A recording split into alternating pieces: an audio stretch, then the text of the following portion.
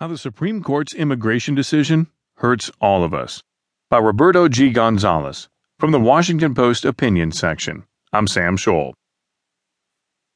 No one has to wonder about the enormous consequences of the Supreme Court's decision Thursday to let stand a lower court ruling blocking President Obama's plan to protect from deportation millions of undocumented immigrants who are parents of citizens or permanent residents.